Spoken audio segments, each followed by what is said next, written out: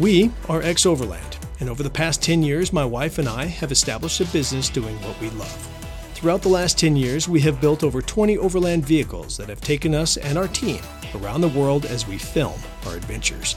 My name is Clay Croft, and I am the founder and CEO of XOVERLAND. On this podcast, we take a deep dive beyond what the camera can capture to offer you as much insight into the world of overland travel as possible. If you haven't heard the news, Overlander Network just got even better.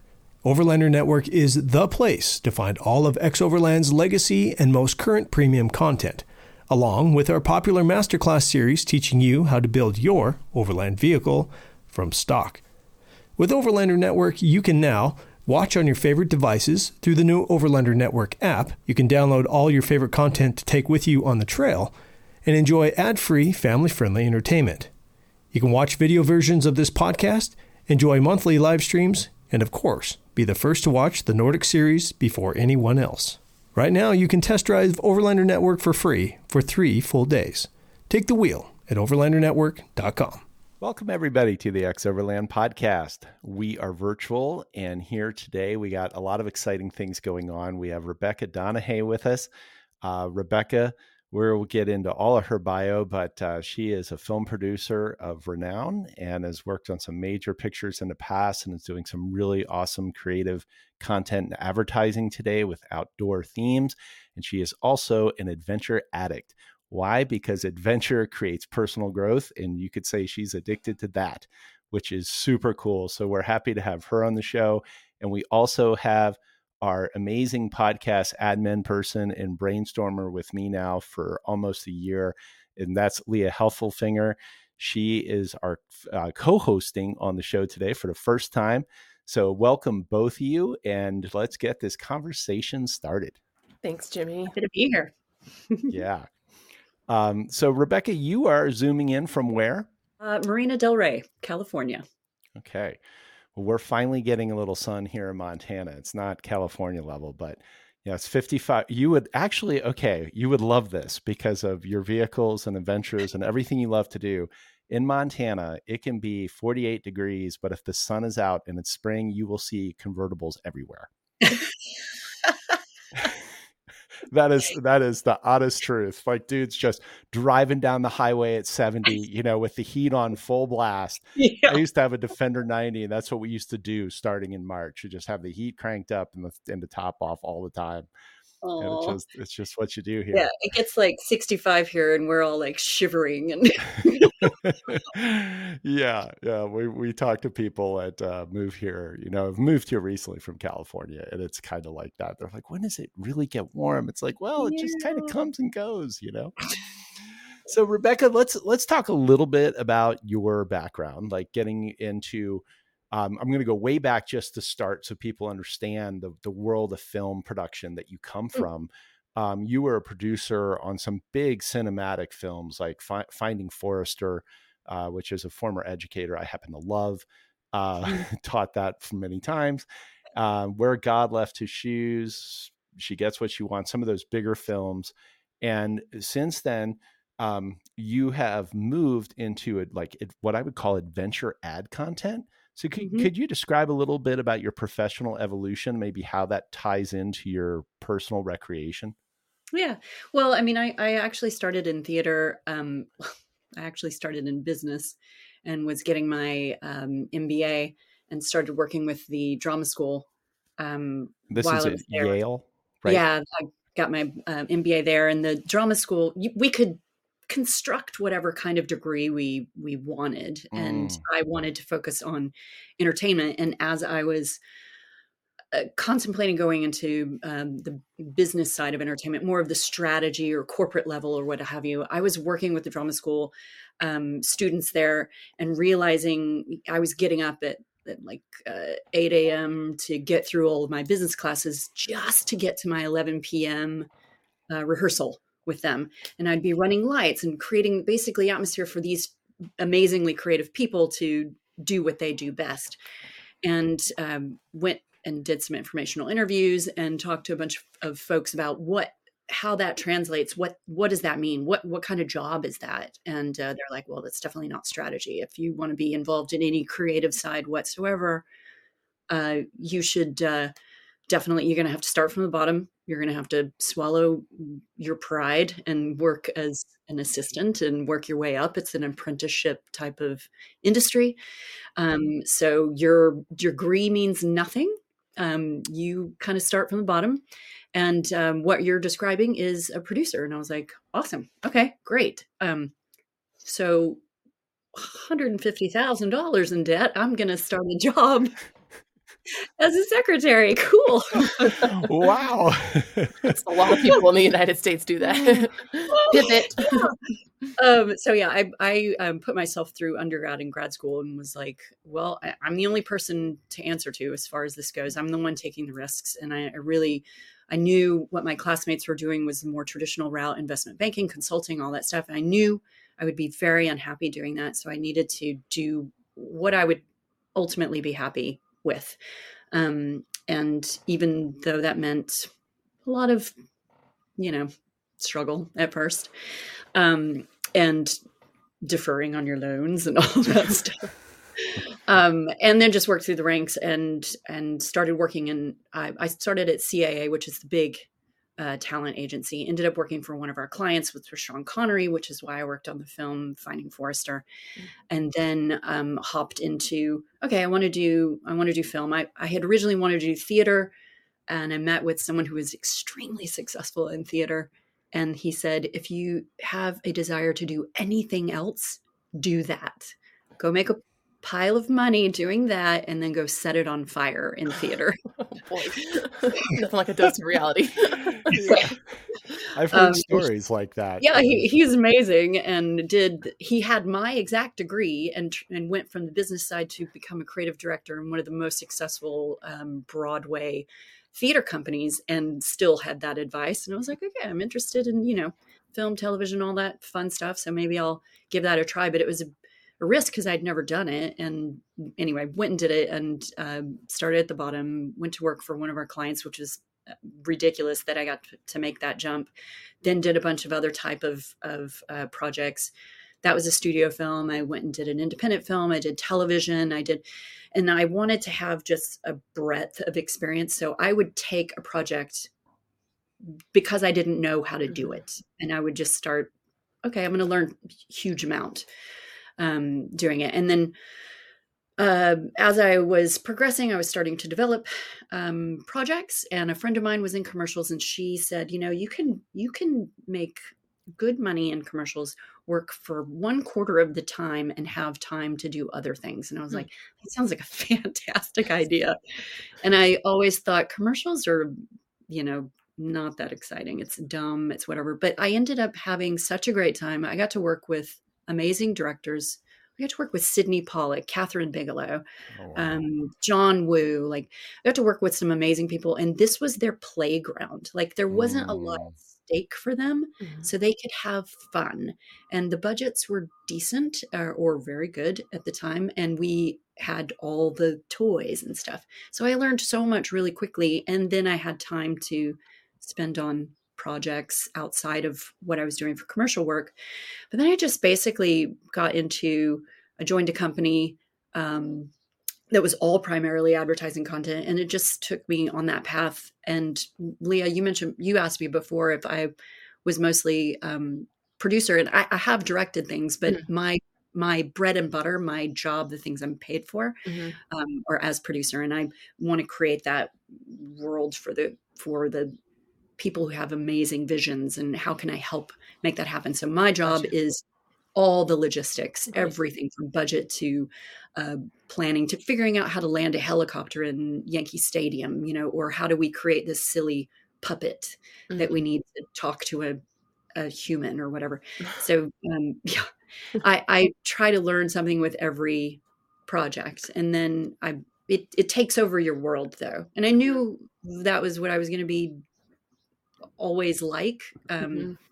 Whatever you're doing, I kind of submerge myself in. So I needed it to be something that I enjoyed. And so I still enjoy commercials, but now I've gotten to a point where I don't want to do yogurt commercials. I don't want to work in fashion or the beauty stuff that I was doing as well, and wanted to start doing more in line with hobbies. Like I started surfing, I started rock climbing. It was all these things that I was doing that I'm like, I like that, and I'd rather be doing that than work.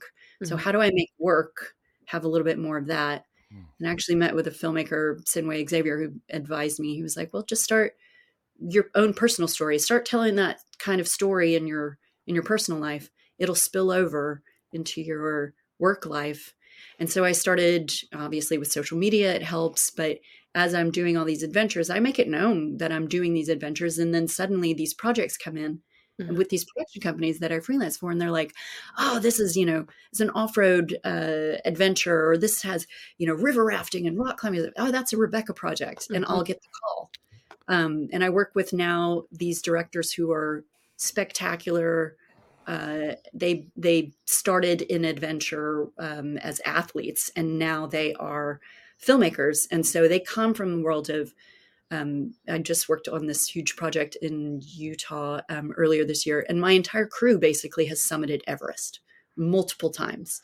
So these folks they're up for anything you can throw at them. Huge problem solvers. They don't believe in the excess of silliness that I found with all these other projects. And everything started to, I have this nice little Venn diagram of my hobbies and my work and my friends, and they all kind of mesh together now a bit, have a lot more crossover. I'll still do the yogurt commercial now and then. But that's what's during the days to pay for my adventures. Yeah, it sounds like there's a real synthesis now, with your life. Like there's integration, and this, I think, leads us into some talk about personal growth and adventure and everything you do, Rebecca, because it's a case in which, if somebody is really, leading an authentic life, you might say, and what they do personally and recreationally and their friendships, like if you can find a way to have that happen, so it all ties together, I think it comes from leading an authentic life, from being, true to yourself and challenging yourself. And I guess that's it. Like, how do you find that inner self that you're trying to lead, right? And maybe for you, it sounds like you've been doing that through adventure. Mm-hmm. Yeah, for sure. I mean, I think the biggest thing about all of that is trying to know yourself, trying to get to know yourself and get to know the things that you're good at, things you're passionate about, things you suck at. Or things you want to start doing. Yeah. Anything that you're like interested in.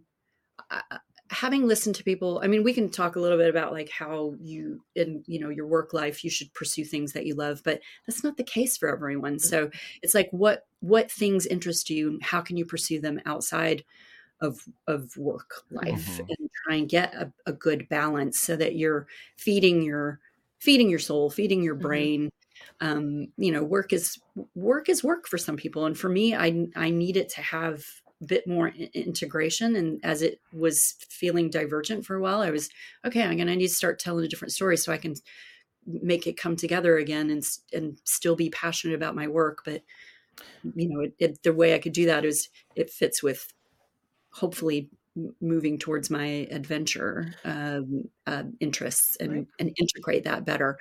But yeah, I think it comes from like just knowing yourself, knowing thinking, asking questions. What do I like? What am I passionate about? What am I missing? And then taking the steps to start doing those things. But a lot of those things for me have been what scares me. And it's not like seeking adrenaline necessarily, because I've had people say, "Oh, you're an adrenaline junkie." Absolutely not. I will prep and plan myself completely.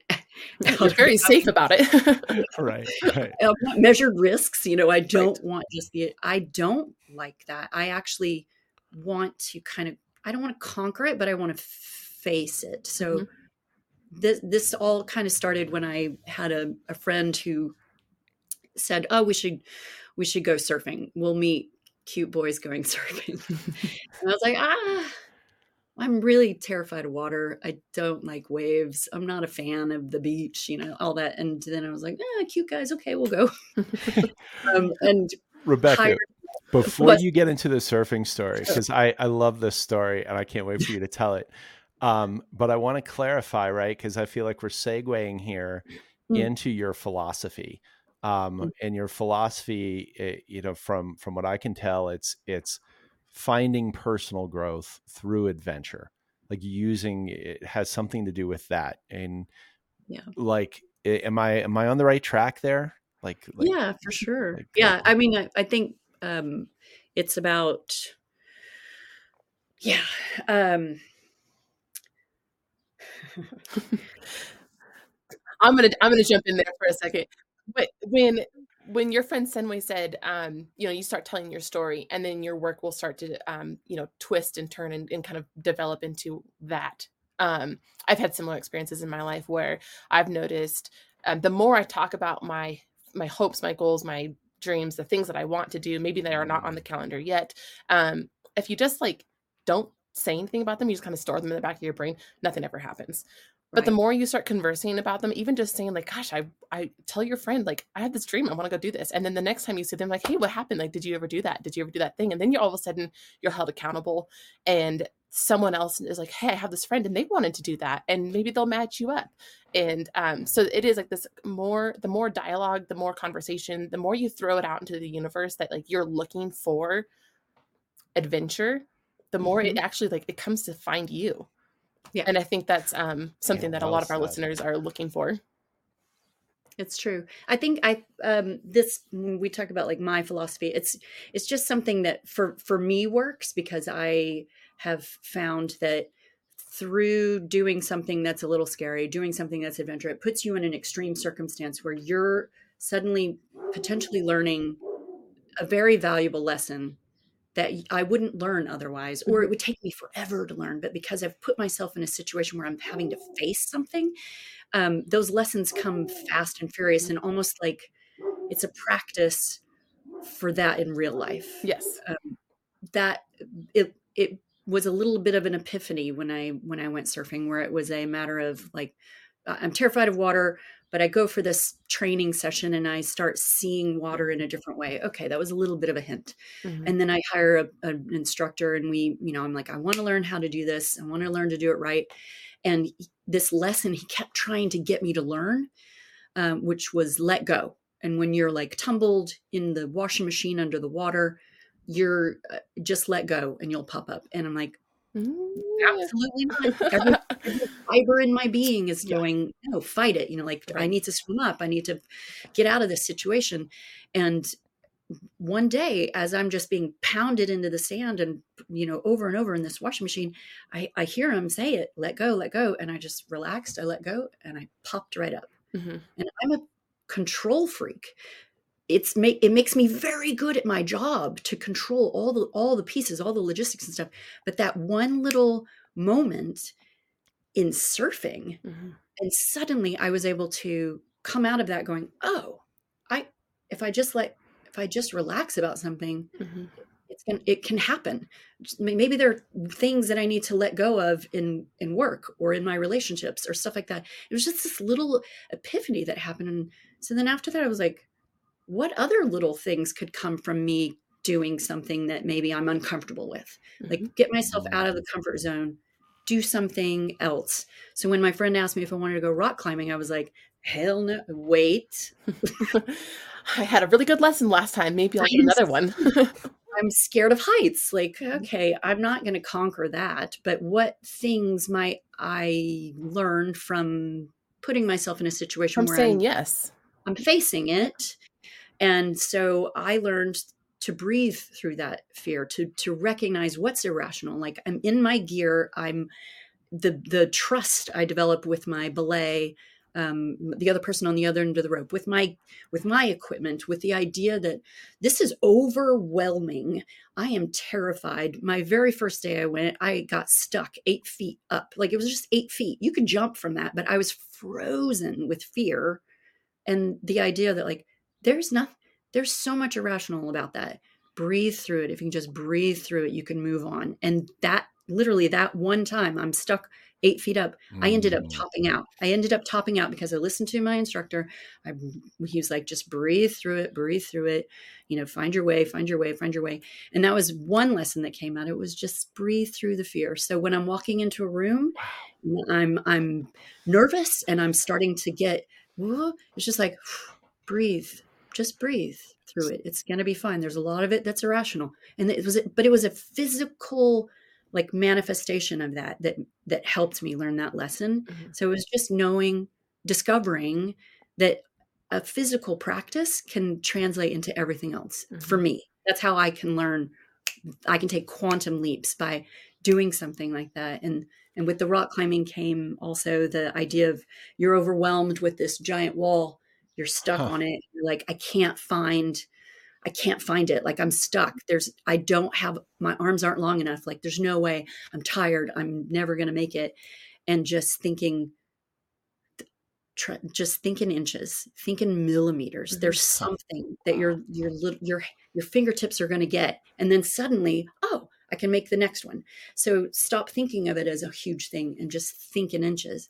How many times that can apply in regular life is phenomenal. I got to jump in here too and say like how applicable this is to overlanding, and that just yesterday, Rebecca, I did a podcast with Clay and Tanner, and we were answering questions from fans about like problems they have involving getting started in overlanding. And most of them were these kind of overwhelming notions of what overlanding is. And like, I live in New Jersey. How am I ever going to do this? Right. Or it takes so much time or so much money. And, it just seemed like the wall that you described. And I'm thinking about how applicable your philosophy is for people in those shoes, in terms of just get one little handhold, right? Just start somewhere. Go pitch a tent in your backyard. Right. Go learn how to use a navigation app and see if you can make it 20 miles away to a campground. Start somewhere and have a conversation with your partner about it. Like Leah was saying, as far as getting in touch with yourself and getting on this path to adventure and a profession that meshes with it, all of them, just a life path. I feel like one of the first steps is getting the emotional courage to express what's in your heart about what you want to do and who you want to do it with and where you want to go. And, and being willing to face rejection from whomever, but putting yourself out there, as you said, Leah, and then the universe responds to that in some cool ways. Yeah. I think for some of our listeners, like the very first step isn't like, what car am I going to take or where am I going to go? It's literally just telling your friends that you want to go. And who knows, like maybe your bestie wants to go with you and that you just needed the right group, and that's the motivation will come from somewhere. I wanted to take I wanted to be able to take a long road trip, a long off-road trip, a long camping trip, and to do it solo, and that can be terrifying, really terrifying. Boy. Yeah. I did a 16-day 2-lane only, don't touch a highway kind of thing. I bought a Delica 4-wheel drive van and was just like, I'm gonna drive it. Yeah, the Delica story. I heard that story and I love it. Leah knows about it. I haven't heard it yet. It's like a 1,500-mile trip that I was taking if you go straight, but I did 3,000 miles. It's a 3-day trip. I did 16 days. I was like, I'm just going to EKG my track. I mean, there was a couple of things there. The Delica doesn't go very fast. So did you self-imposed rule? You're like 2-lane roads only. Yeah, I didn't want 18-wheelers screaming up my rear, thing. And I needed it to be I needed it to be an adventure, not a terrifying one. And but again, that has its own challenges where you're in the middle of nowhere. You've got to manage your fuel range. You've got to manage if anything happened to, and this is a 1993 4-wheel drive Delica Star Wagon, it's diesel, it's a cab over engine. Like I know how to fix some things, but this was something like, I'm going to be getting to know this vehicle as I'm driving it in the middle of nowhere.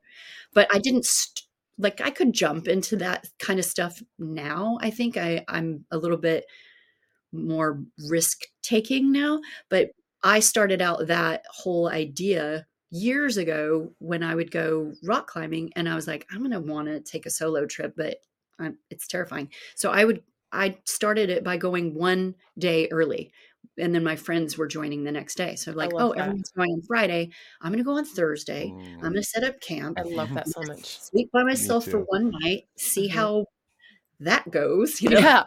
And it's a big deal. I think that's another struggle. Yeah. And sometimes I'm like, go for it. Just jump into the deep end with the sharks, like go for it. And then other times it's like our brains don't necessarily work that way. So it's kind of just trying to get to know yourself and how do you get where you need to go? What makes sense to you for how you learn or how you take steps or whatever. And sometimes those lessons or that knowledge doesn't come naturally, and we have to. You have to provide yourself an opportunity to make that, to have those reactions, make those discoveries. Yeah. Right. Which is a little bit of letting go there, like back to your philosophy, 100%. Like, because that's how you start learning. Like if you truly are in control all the time, you're going to be limited in how much you're going to learn. And something that I found fascinating about your philosophy and adventure, Rebecca, is I've had this philosophy of adventure will find me despite my best efforts. So like I try to stay in 100% control, keep everybody and everything, on track, safe as possible, blah, blah, blah, blah. And then at some point, maybe, the unexpected happens. Now it's an adventure. But your approach is so different in that, in a very calculating way, you are attempting things based upon, what you think you might learn from this. At least this is what I hear, this is my interpretation, like to the point to where it's like the first thing for me was going surfing. And from that experience, I learned to let go. As a controlling person, right, is having like, you're like, I'm a control freak. It's like, I can relate to that, believe me. And you're like, I learned how to let go and that I can do that in my life. I can do that. Right. And then the next time it was rock climbing.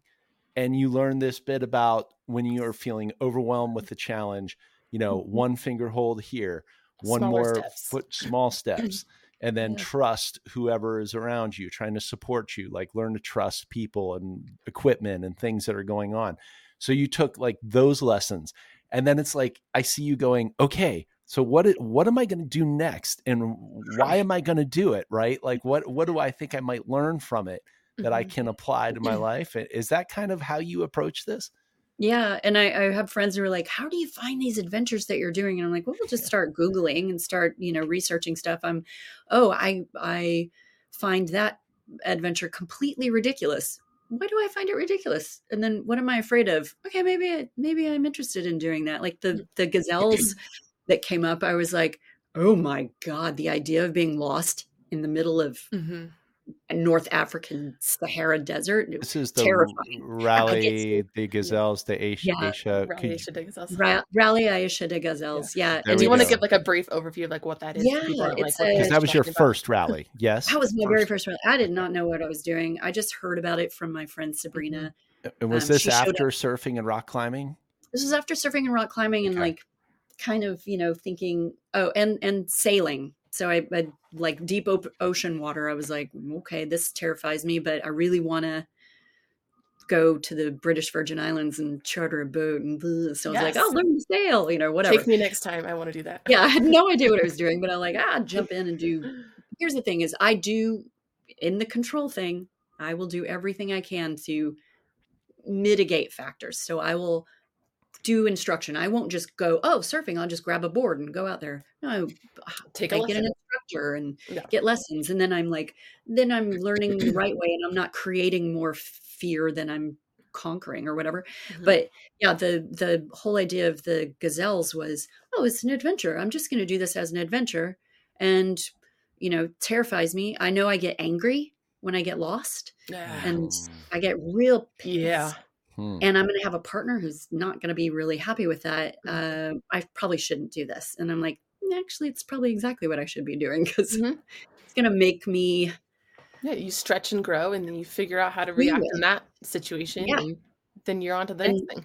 And I blew it big time on one of the days. I plotted a point on the wrong quadrant of the planet and we got lost for like 6 hours. And it was awful. And this is in Morocco, right? We did 2 weekends of training and then went and did this crazy rally and was like, but we can do it. Sure. We just want to not die and finish. And we should have been a bit more specific about our goals. I think that was one of your guys' mottos, right? Of in the Rebel Rally was, but did you die? Right? Oh, yeah.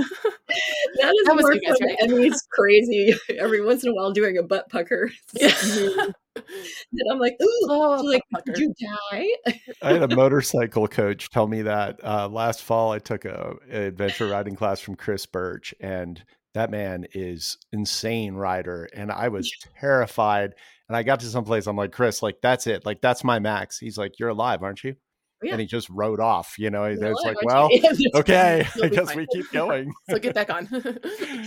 Yeah, those are the things, like put yourself in situations that you can't quite wiggle out of because all of your defenses are going up or whatever, or you're just getting out of your comfort zone. And what can you discover? What are you going to be on the other side of that? You won't know if you can easily get out of those. So the fact that he took you on something that you could not easily then just bail out of, you have to push through it, and you've got to find something in you to do that. And so knowing that that's like, oh, that could bring about something great. It could bring about nothing. It really could. You could just be in a struggle fest that you're just like, my God, I just want this to end. Yeah. But inevitably something is going to click, I believe. And it may not necessarily click right away. It might be 6 months, 9 months down the line. And you're like, oh my God, actually what I learned from that was, so like, I now will do things where I think, oh, this is going to be like, there's going to be some profound experience that comes from this. Not necessarily, but if I'm putting myself in, and it's not discomfort for discomfort's sake. It's not like, let's struggle for struggle's sake, but it's like, I'm putting myself in something that's going to be difficult for me. I'm going to have to get out of my comfort zone to do it or to complete it or finish it. I'm not happy when extra difficulties come along. Like, I don't go, oh, how do we make this more difficult? It's like, no, actually, how do we get through it in a better way? And how do I do better? How can the situation be better? Whatever. That's my natural way of thinking anyway. But because you're doing that and you're putting yourself in that, something's going to break through for you. Right. And sometimes those lessons, I think, are not immediately clear. And that, that trip or thing that happened was perfect. There was no flaws, nothing exciting happened. Like, yeah, it was great. We all had a great time. And then like years down the road, you think, oh my gosh, I remember that trip, but we thought nothing happened. But really, we got that one flat tire, and all of a sudden now I know, like whatever it may be, it wasn't a huge light bulb moment then, but it will be later on. And also, like, going back to like the rally Asia des Gazelles, I think I'm pronouncing that maybe slightly wrong, but it's kind of why I decided to do the Rebel Rally. Like, I knew I wanted to jump into something that I had no idea what I was doing. Like, I never held a compass in my life. But what I liked about that, and same with like your surfing story and even your rock climbing story, you can put yourself into a more risky situation, but still have a safety net. And right? Like, you're taking calculated risks in your life. And so for a lot of our listeners, I think that's exactly where they're like, well, I can't just like leave my job. I can't just jump in the car and go.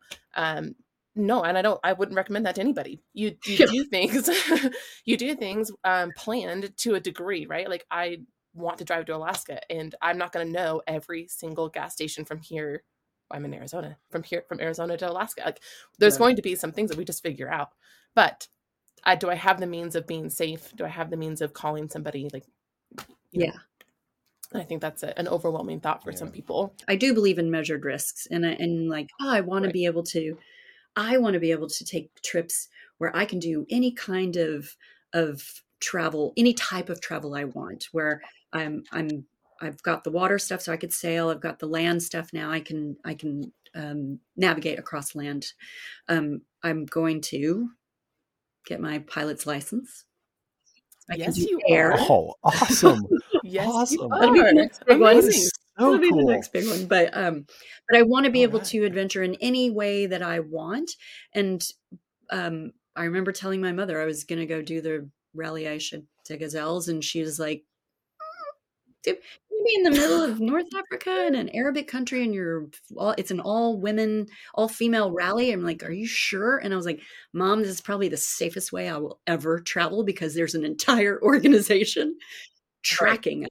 They're tracking you. Yeah. Exactly. I can be lost. I won't know where I am maybe. And there are dangerous things that can happen, but I am basically being tracked by everyone that is in that organization. There is medical support. There is mechanical support. There is whatever is needed. If there is a dire situation, I'm going to be taken care of. So it's probably the safest way I'll ever travel. I actually want to get to a point where I don't have that. And I just did that trip with Emily Miller and a group of women. And we just went the same route that I'm basically a lot of the same route that we did in the Gazelle, but we did it on our own. We didn't have the organization. It was just 7 women and a photographer. And we're like, let's do it. And we did it in stock, 4-wheel drive stock SUVs. So hey, I got to jump in real quick and just say, before we got on this podcast, Rochelle Croft wanted me to tell you a big hello, Rebecca. And she... Yeah, well, that's it. Like we've done it. We did a podcast together, Rochelle and I, and it's called "Why I Went to Morocco," and she just recalls all these wild stories of that event, and then the personal side of why she went and what was inside of her and what was going on. But I remember this colorful anecdote about it being a French rally and her being American, and there was this kind of funny tension between the French and the Americans where. It was like trying to figure out what was going on. Like that was another dimension, another level of confusion and challenge, right?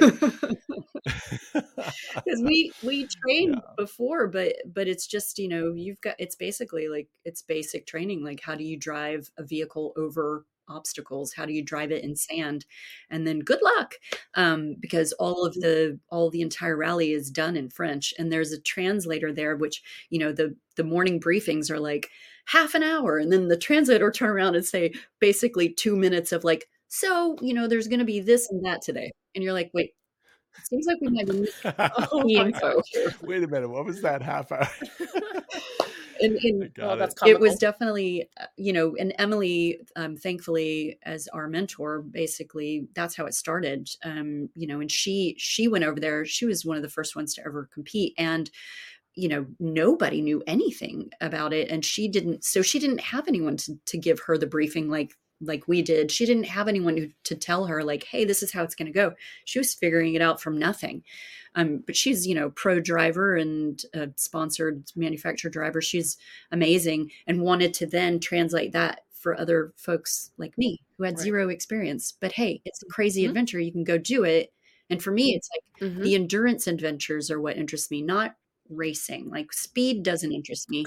Endurance, like testing your mettle over a length of time, putting something with your vehicle or whatever it is, the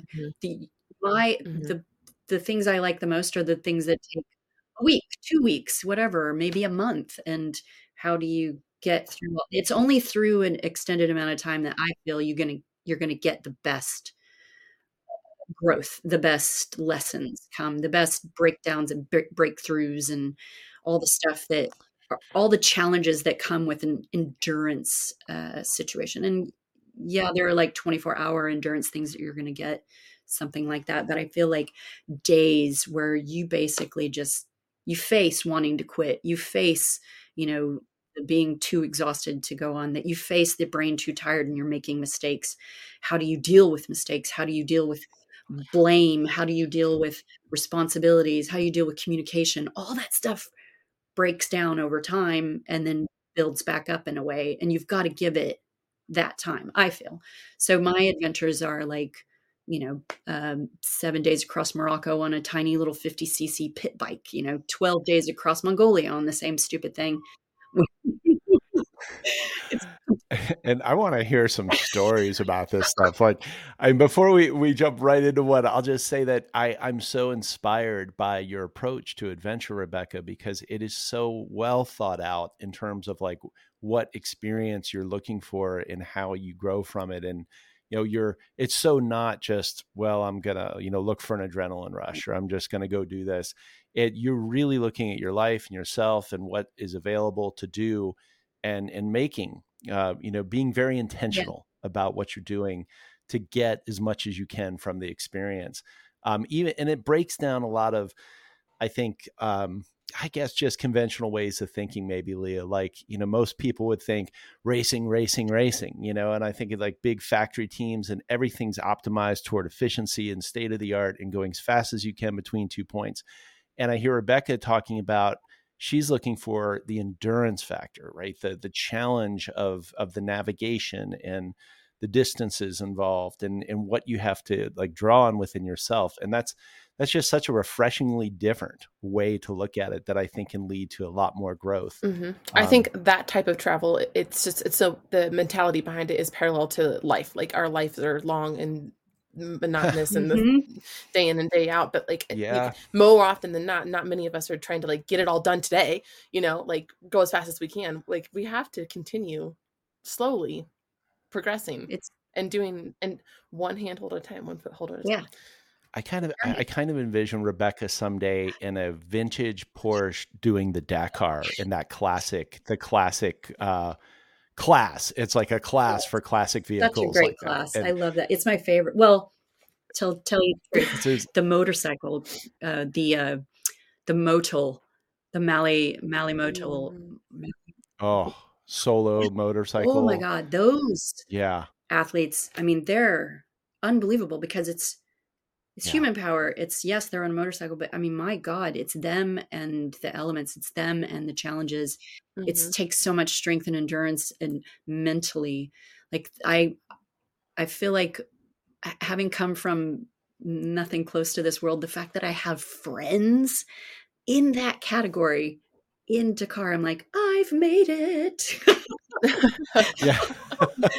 You could go have a drink with. They're telling you stories about that. They're actually doing it. Yeah, they're really. Well, I got thinking about class, it. and then the classic class is really cool because then it's then it's about these crazy vehicles that aren't like built for it. They're it is a challenge in a great way, and it's kind of, it harkens back to the way Dakar used to be run.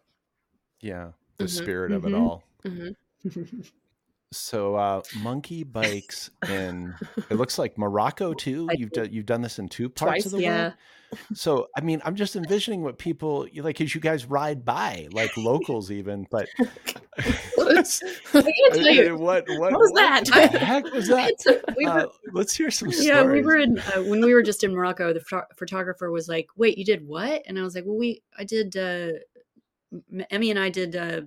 I talked Emmy into coming with me to Mongolia to do 12 days on a 50cc little, like it's a mini cafe racer. Like the wheels are like this big. My back hurts just kind of thinking about that. 12 he days just looks at me and goes, going across Mongolia. Why the hell would you do that? And I was like, hey, why not? Why not? Exactly. Why not? Because it's fun. Because it was like, it's a challenge. It's whatever. Well, why not just take a regular bike? Okay. Well, let me tell you this.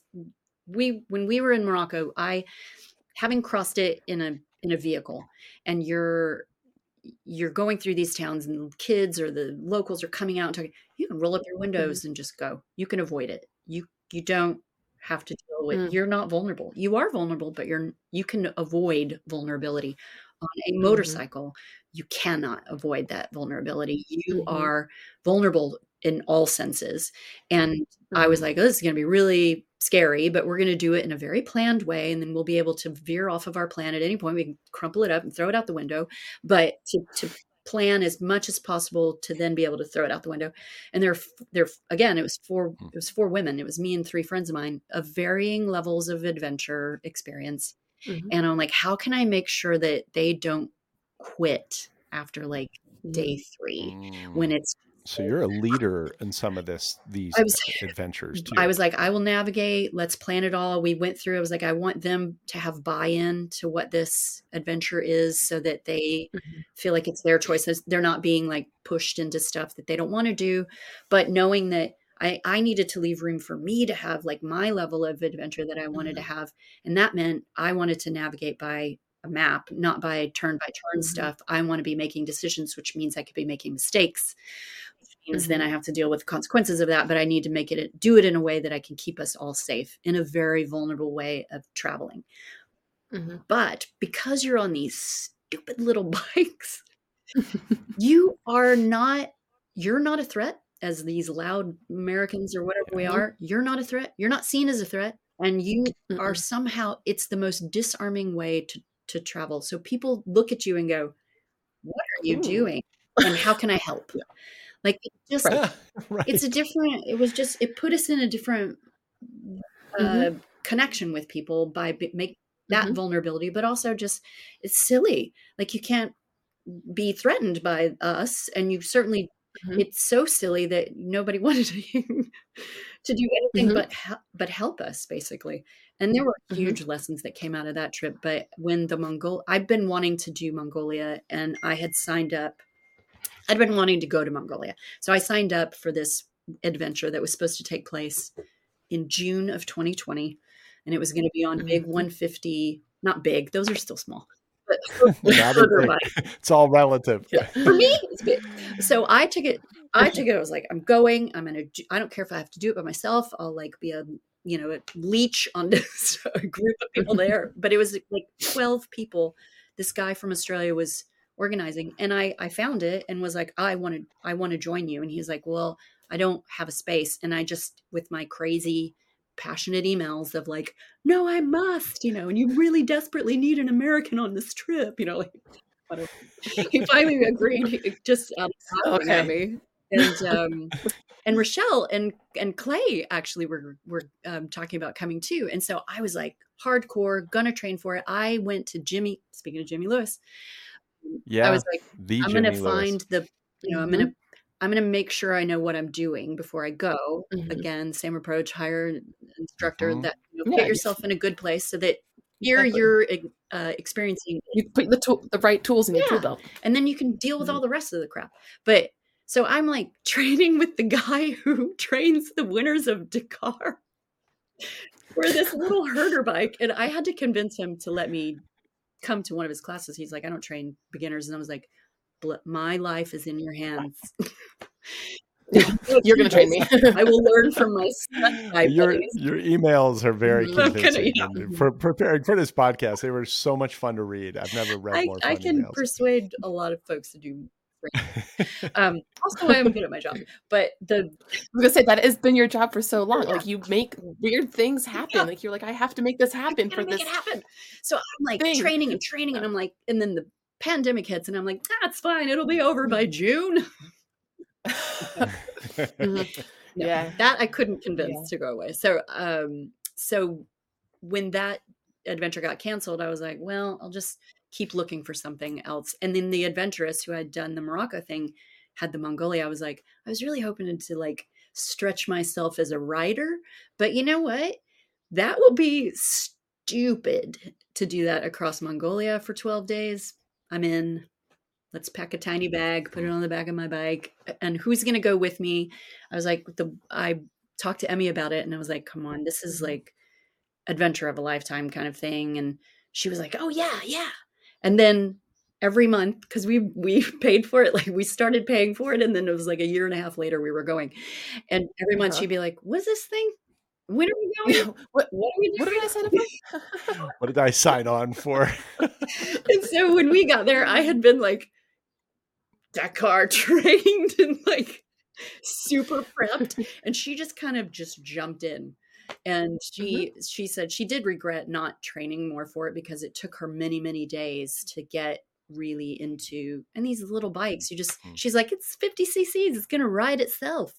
But they're 50 cc's of fragility. So if you're dropping it, if you're falling off or whatever, you're breaking something. So inevitably things get broken. But then you talk to that immerses you in the culture, and you have to talk to people who are there to help you fix your suspension. They do.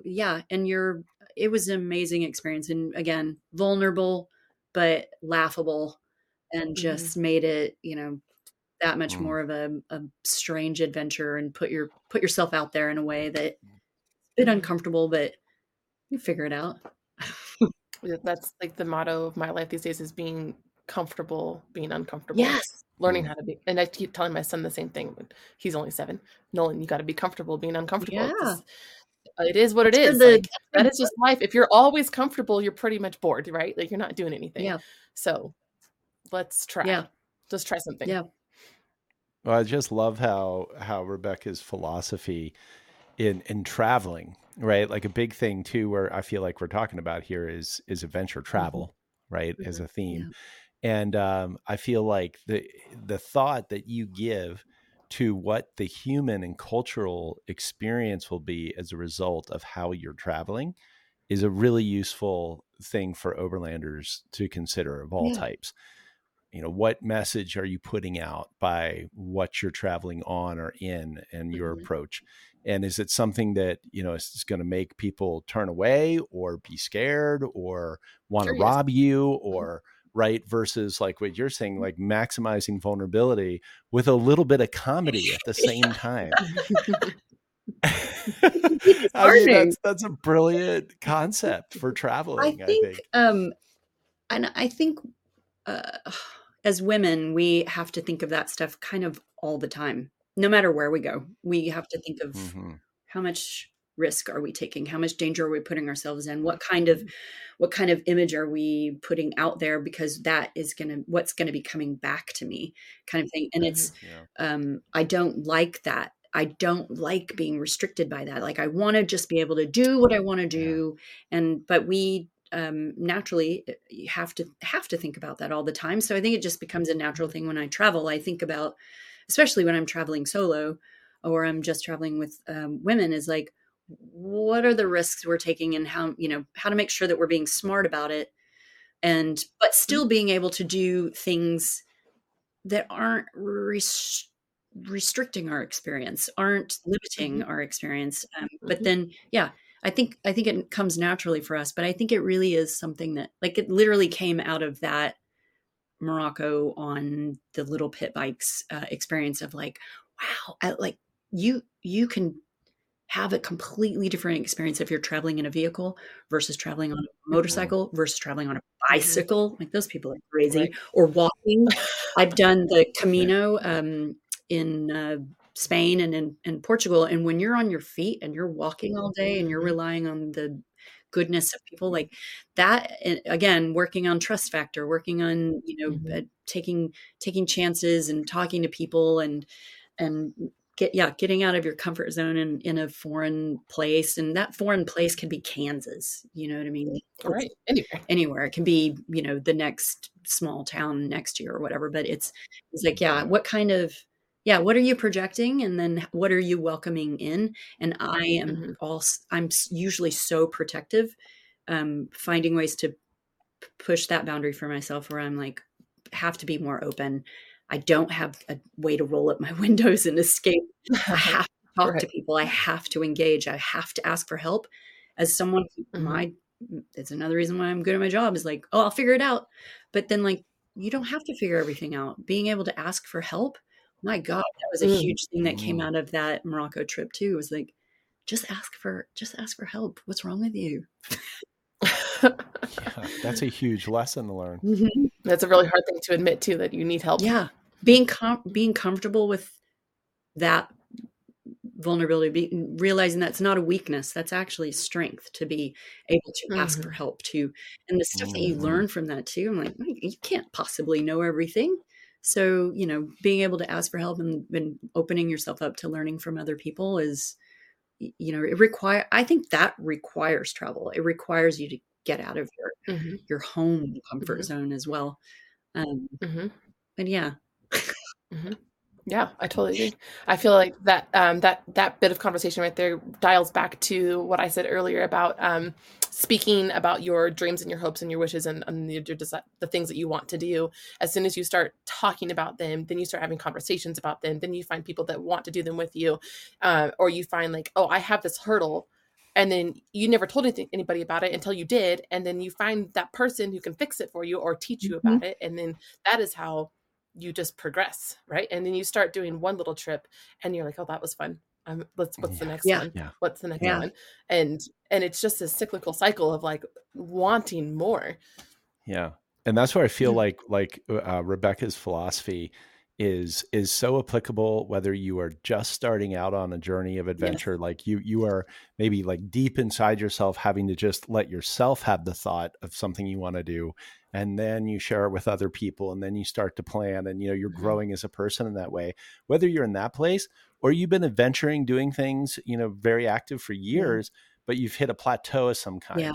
The way Rebecca will look at the whole situation and look at herself and then think, well, what could I do that would challenge me in new ways, that would get me out of whatever my comfort zone is now? Maybe I have to learn a new skill, go to a new place, work with different people, find some way of doing that. And that's why I think it's a helpful philosophy to people who've been after this for a while too. And maybe they're feeling a little blasé, or just, like they don't know what to do next. And it's like, well, maybe it's time to really think outside the box about this. The monkey bike through Mongolia is so different from like, where am I going to ride my 1250 GS next? It's so I love how your philosophy is applicable to all kinds of stages. Rebecca. And I think it's like, the adventures don't have to be bigger and whatever. It's more like, how do you look at it to do it maybe slightly differently? Take a different, change the location, change the mode of transport. Talk about your goals beforehand. They don't necessarily match up. There's a challenge. Then how do you figure out how to have your kind of adventure and their kind of adventure, and build something that you're doing it in a different way, with different people that don't necessarily match up with everything that you. But that's life. Like, you're not going to be constantly surrounded by people who have exactly your same goals, your same passions, they want the same thing. So how do you find some great compromise? Maybe that's like, hey, I'm not very good at compromise. What a great thing to practice. There's a lot of self-awareness I hear you talking about, Rebecca, like coming from all these adventures, like where you really do get to know yourself. Yeah. It's the best way. And I just really know, I think that it's, I know, like, we're talking about it like it's my philosophy, but I just feel like it's just a way to practice things that you're not in that situation in your normal life. I mean, you are, but you're not going to learn those hard lessons as fast as if you put yourself in a more intense situation where you have to. And it's almost like a physical practice of those that then translates into a softer application in the rest of your life. But the fact that you're having be in an intense situation, be in something that's more extreme or requires more endurance or whatever, that those things are almost like they get into your muscles, and it's easier to recall when you're in that situation again, in a boardroom or in your living room, or whatever the case might be, where it's not as extreme, but that is now like, it's part of your DNA now that you've mashed that lesson into your brain and your muscles into your being.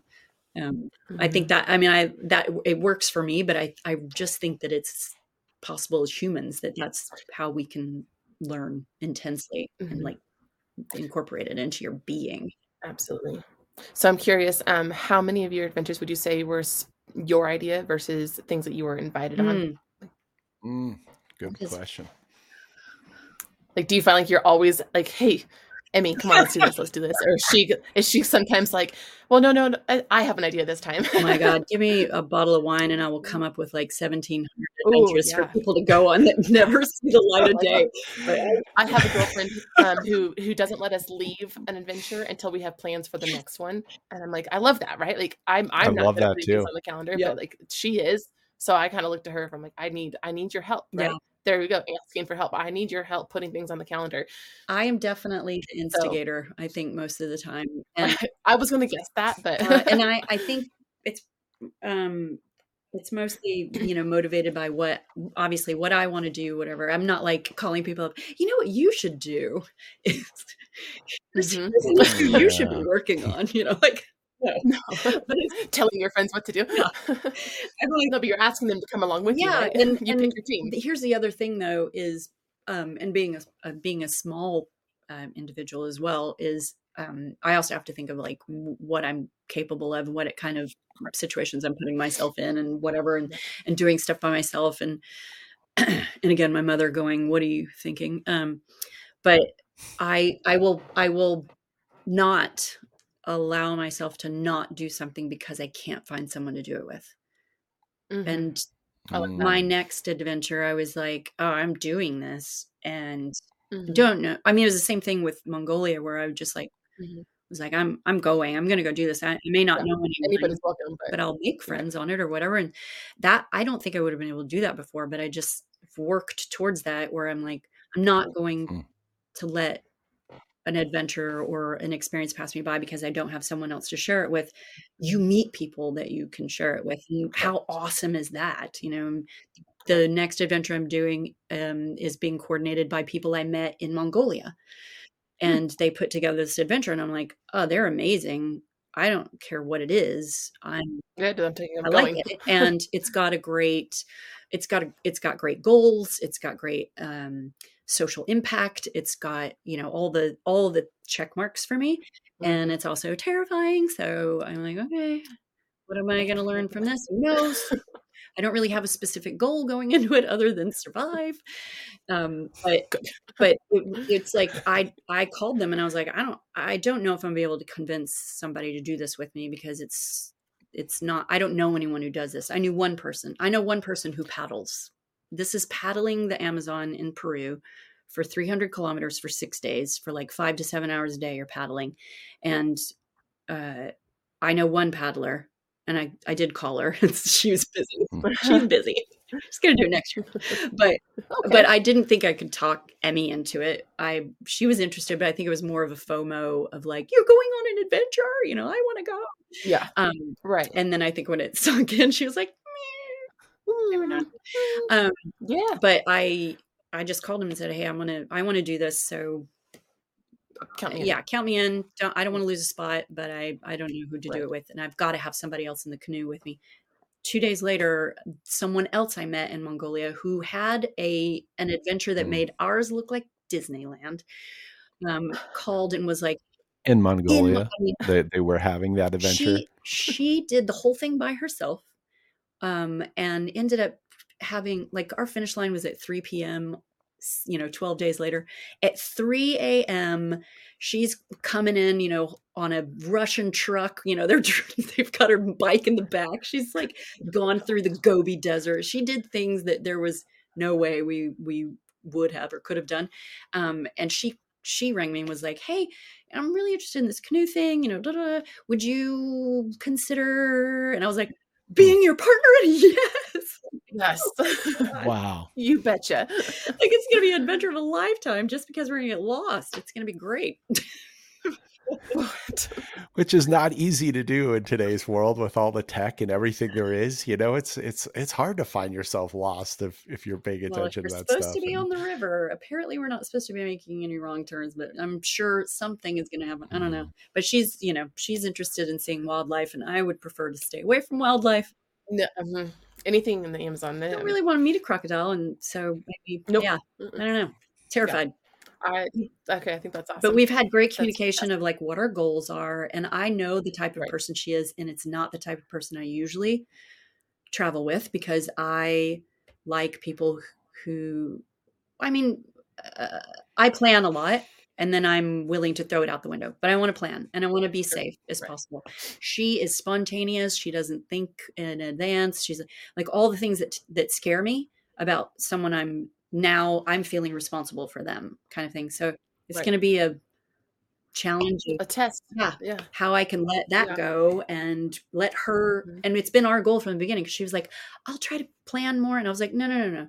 You do you, because it's how you have a great adventure. You do your MO. I'm going to do my MO, which is to plan and make spreadsheets. Coded spreadsheets. And I'll share them with you if you want. She's like, oh my God, that sounds so exciting. And then she sees them and she goes, oh Lord.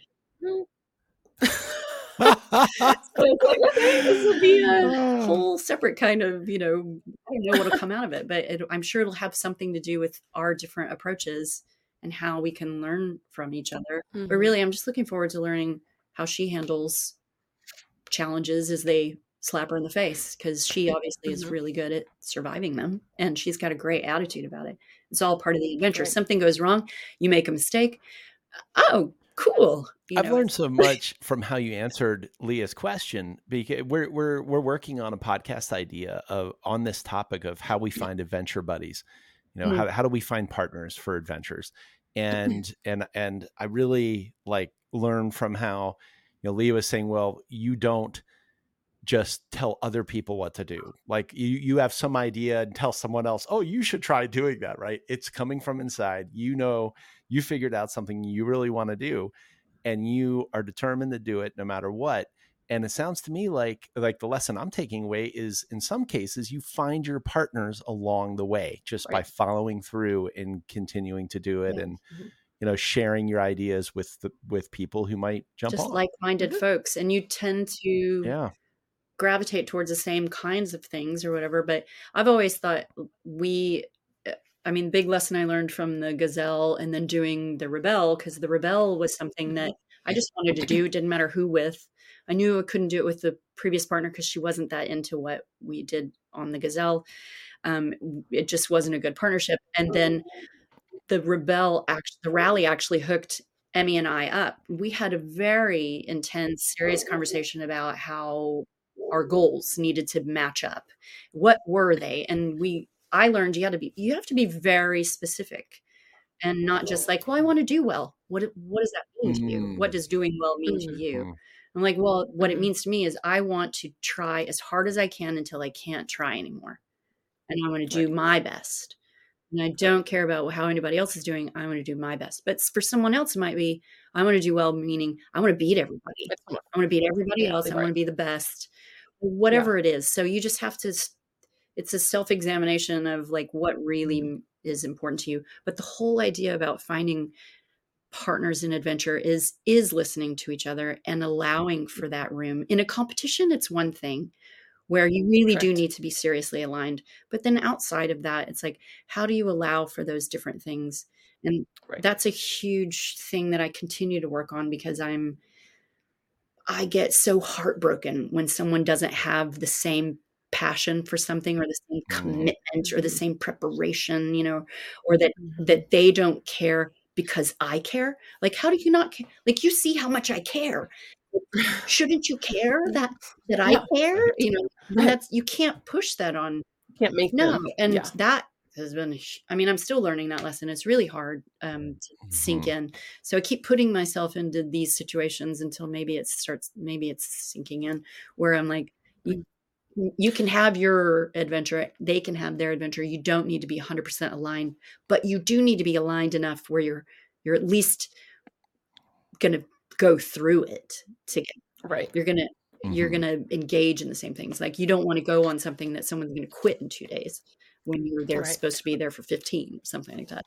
I feel like there's a big difference between, I would say the average American is probably more like, I'm going to go 6 days here, a week there, 2 weeks, like a month tops. Like, we're talking about biting off adventures here and there throughout our life or whatever, as opposed to people who are like, well, we just packed up and we're living on the road now. Like, we are traveling the world. We are worldwide travelers. Like, that's usually your spouse, your kids, your immediate family. Like, you very specifically chose them. But when you have the flexibility of saying, like, I'm going on the 6-day Amazon adventure, well, most of us are going to survive 6 days with, you know, regardless, hopefully. Like who you pick. Hopefully, like, you might be like, well, maybe next time I'll pick somebody different, but or you're going to be like, that was awesome, and like, I'm going to do another adventure with that person.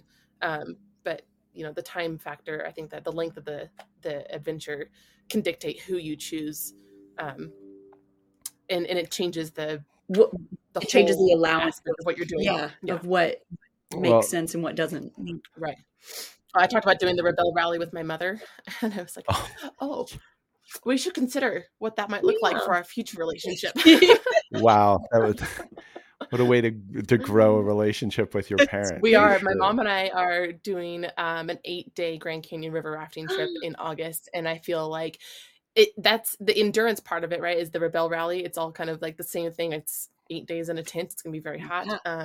but you take the competition out of it, and my mom and I are going to do great in that situation. But like, just like you said, there's a huge difference between signing up for a competition with somebody versus just throwing out an idea of, well, this is what we're going to go do. Yeah. Well, I feel like we're going to have that episode on adventure partners, and Rebecca might have to join us again for that one. I'll bring my adventure she's got a lot of insight. And we usually, like, when we're live in the studio, filming over there, we have this hourglass, Rebecca, and we always flip it so we can, like, keep an eye on things, right? So we're not just going off into the weeds for hours. And I'm looking with our new platform. It's like, oh yeah, okay, wow, we have been talking for over an hour. So, okay, I'm thinking as host, I probably should try to wrap things up. And as I do, you mentioned in our pre-conversation something about maybe like next year's Rebel Rally, like driving. Oh yeah, like, and that being a shift for you from navigator to driver. Yeah. You want to fill us in on that before we say goodbye? Well, Emmy is now doing the live show. We didn't do last year's together because we had the Rally Jamil in Saudi, and then we did the Mongolia adventure. So we were like, we're going to take a break from the Rebel, but then she ended up doing the live show, and she's amazing at it. So she'll be doing that in the future. And so I have been thinking about what do I want to do next, and I definitely want to tackle a different role. And so that challenge, and what am I going to, face with that. So we've always trained for each other's jobs a bit. So I've done driving training before, but this year now I'm focused on driving training. And I've got someone who's going to hopefully navigate for me.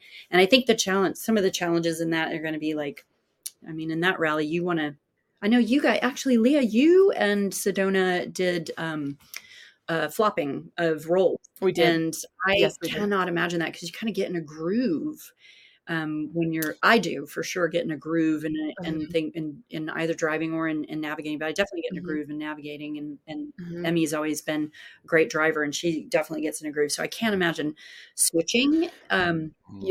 We just both wanted to do both. And I find navigating exhausting. I love it. And it's very satisfying, and like to get to where you are going and all the things, it is exhausting. So I knew right away that I couldn't do that for 7 days. Yeah. But I wanted to know how. It's super tough. And we were one of the few teams that operated in that way. Yeah. There's been a few that have through the years have done that. And it's really, that's amazing, but I'd like to, because I want to improve that part of my skill set. And so 8 days sitting in that seat and going through all the different terrain, it's great, intense, on the job. Yes. Where are you getting your training, Rebecca, for driving? You mentioned Jimmy Lewis for motorcycles. I would imagine you're working with a trainer somewhere. Rebel U is one of it's a great vehicle for learning both navigation and driving. And they don't necessarily, it's not about like how to rebel. It is how to drive off-road, off pavement. How do you analyze your vehicle? How do you analyze your own positioning, everything. And it is actually in the environments that we're competing. So you're in it. You're in the you're en route, essentially. Yeah. This is not classroom kind of stuff. So it's hands-on, and it's right in the middle. So that's amazing. But also with Nina Barlow, I've taken training with her before. I'm going to hopefully get a chance to do that again. She's amazing. And then, we had Nina on the podcast not too long ago talking about off-road training and skills training. She's amazing. Spectacular. She actually, I hired on our last shoot that I did in Utah, when we did Moab and Southern Utah, and brought her in as a 4-wheel drive specialist for this content that we were creating for GMC, their new GMC Canyon AT4X. And we really wanted it to be authentic, all public trails. Usually we get to cheat and go on private land and stuff, but for commercials and other shooting, this was all had to be authentic public trails. And we had influencers that know obviously how to drive off-road, but my crew had varying experience. And so we brought her on as a 4-wheel drive expert. And she also is on the board of Tread Lightly. And so GMC was over the moon. We had clients who actually care about how we're representing vehicles and driving off pavement. And that is a nice evolution that has been happening in advertising content. And as I've been doing car commercials, and particularly anything off-road, the response from consumers, the response from us as real off-roaders and overlanders, anyone who drives off pavement, our response to how they're representing the vehicles in those scenarios has made a difference, and clients are listening. And GMC was very specific. And in the first time everyone was aligned in a way that we cared about how it was represented, but also how we executed it just as a production, not being wasteful, being super strike force, like little expedition style, least impact possible on the trails, and driving in the way we actually drive, not blasting through rivers, not blasting through the trails and doing donuts and crazy stuff that you normally see. It's just, it was amazing. And Nina was she was such a great asset for all of that. But then she was also just great feedback. Like, I'm so proud of how you guys have done this production. And it's like really a pleasure to be with people who take it responsibly. And it's not about just what it looks, because you can make a truck look really cool. You don't have to be a jerk, driving around. And we want to represent that. We want that to be how we're influencing people who are just getting into it, or like, ooh, that's a cool truck. I buy that. Oh, absolutely. Do whatever. Represent it in a real, responsible way. And then we've got more responsible people on the trails, and we're not just, throwing people out there that are like, oh, I've got a capable vehicle, I'm going to go tear up some trails. It's just, no.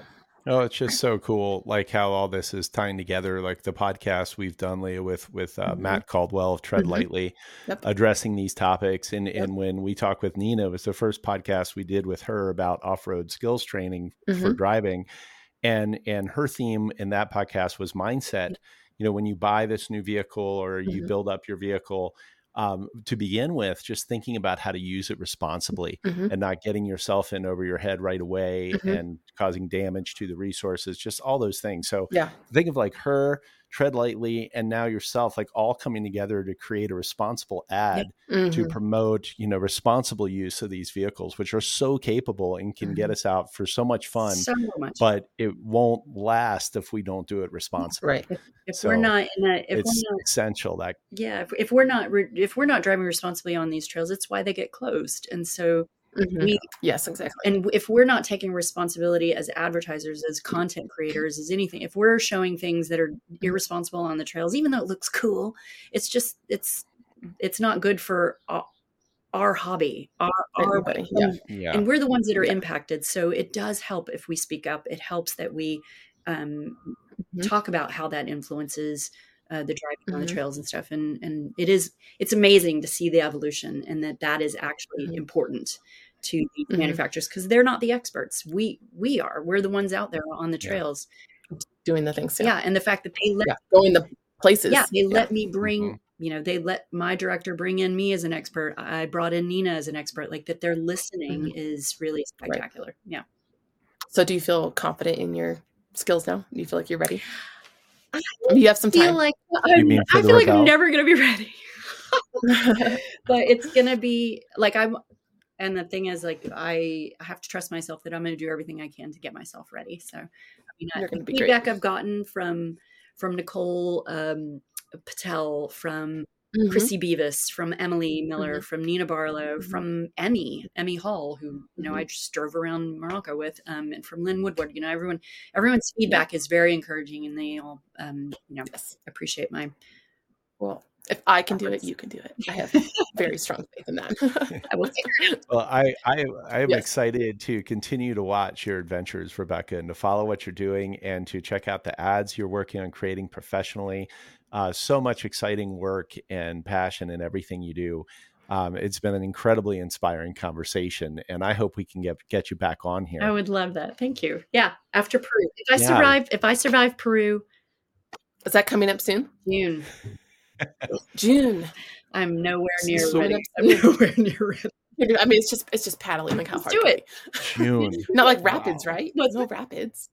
No rapids, right? Class 2. It goes class 1 and 2. So nothing too crazy. Nothing terrible. But up to 8 kilometers an hour, I think, or something like that. That's not bad. I don't know. Jeez. So where can people find you if they want to follow your adventures? Rebecca? Instagram, Rebecca Donaghe, just REBECCADONAGHE. Oh yeah, right there. Right there. That just as simple as that. All the way across. No periods or anything. Yep. Awesome. Well, thanks for joining us again and for all you've put into this podcast leading up to it. Really appreciate it, Rebecca. Hope to see you on here again soon, and we'll definitely be following. Leah, any final thoughts? I just have, like you said, I jumped in. I knew who you were. We've done a few little things that are little and huge things. Little, well, it was a big thing, right? I mean, the Rebel's a big, it's a huge thing. But it is. But also, like, I didn't like grow up doing that stuff. I didn't like, that was me saying yes. Like, I took that opportunity and said yes to it, and it's led me to some pretty crazy places, career wise, and even now. So I was just thrilled. I think it's funny, just like you said, when you'd find like your you found your career spinning into like what you were doing in your personal life. Well, that's kind of where I'm at right now. Like, these things that I've been wanting to do, or my husband and I had planned on doing, are now things that I'm like literally working for. What's going on? But that's because you throw it out into the universe and suddenly it's what's happening. Start working towards it. Yep. So, yeah. Well, speaking of that, Leah, it's been so fun having you co-host, and I hope you're back on co-hosting again in the near future. This is I had a great time. It was really fun. It's just great to talk about good stuff, the stuff that life is made out of. Yeah, totally. Totally. That's why I love this work. Well, we hope you all enjoyed listening. Thank you all, and we'll see you next time. Thank you so much for joining us. And if you enjoyed the podcast, please subscribe and leave us a review. It really helps. We appreciate your support. And until next time, stay adventurous.